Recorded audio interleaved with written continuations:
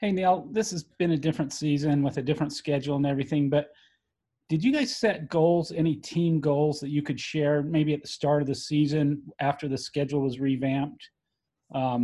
Just as far as what you want to see happen this season?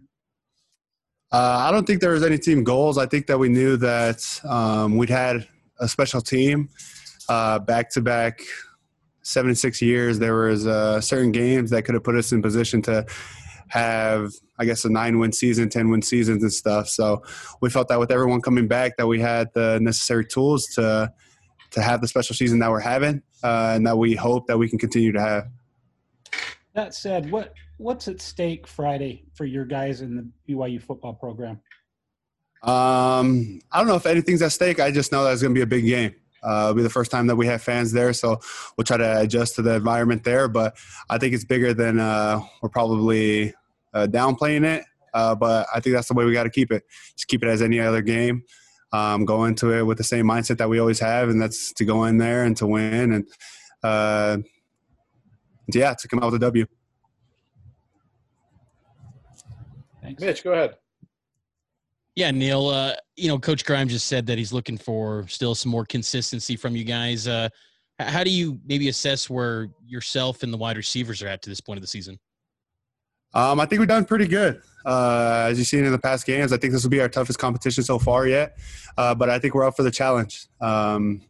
We're just consistently trying to just get better. I think as an offensive group, be more in sync with Zach and Zach be more in sync with us.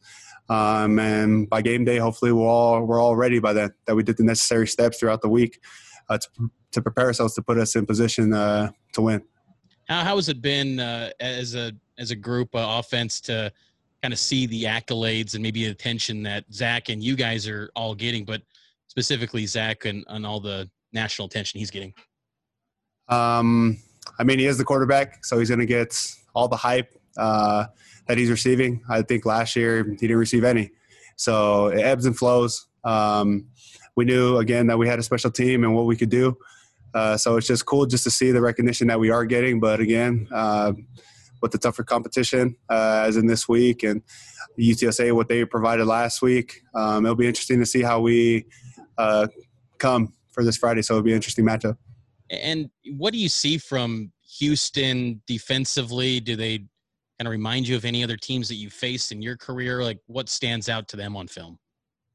It'll be like any other team that I think we would have faced if the pandemic didn't happen. It would just be a lot of man-to-man press and some different cover four looks and stuff and what they're providing. But I think a lot of it will be man-to-man, and it'll be just to see whose will break first and see what we can do against man-to-man press.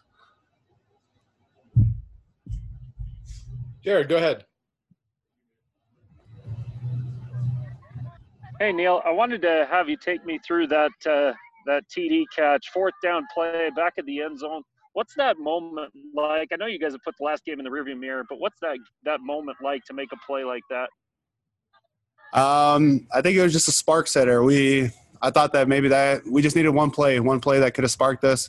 We never got into the groove of things as an offense with different penalties and a turnover by me, whatever it was. We just couldn't get in a flow. I guess after that fumble that I had, I was glad that I was able to make up for it. But it was just a spark setter. I thought that we could have done way better from last game. Hopefully we can cut down on those mistakes that we had and get back in the groove that we were the previous games before UTSA. What does it take to get your feet down in a moment like that? I mean, the field awareness, what does it take to have that, to be able to tap your toes like you did?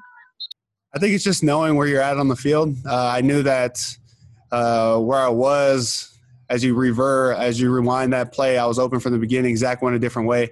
And then when he broke, I broke, and just trying to keep myself in position to where if he does throw it, that I can keep my feet down. I thought that it was one of those catches that I caught it, but he had pushed me out, so it was going to be incomplete. But I was glad that I was able just to get my feet down and understand and know where I was at on the field.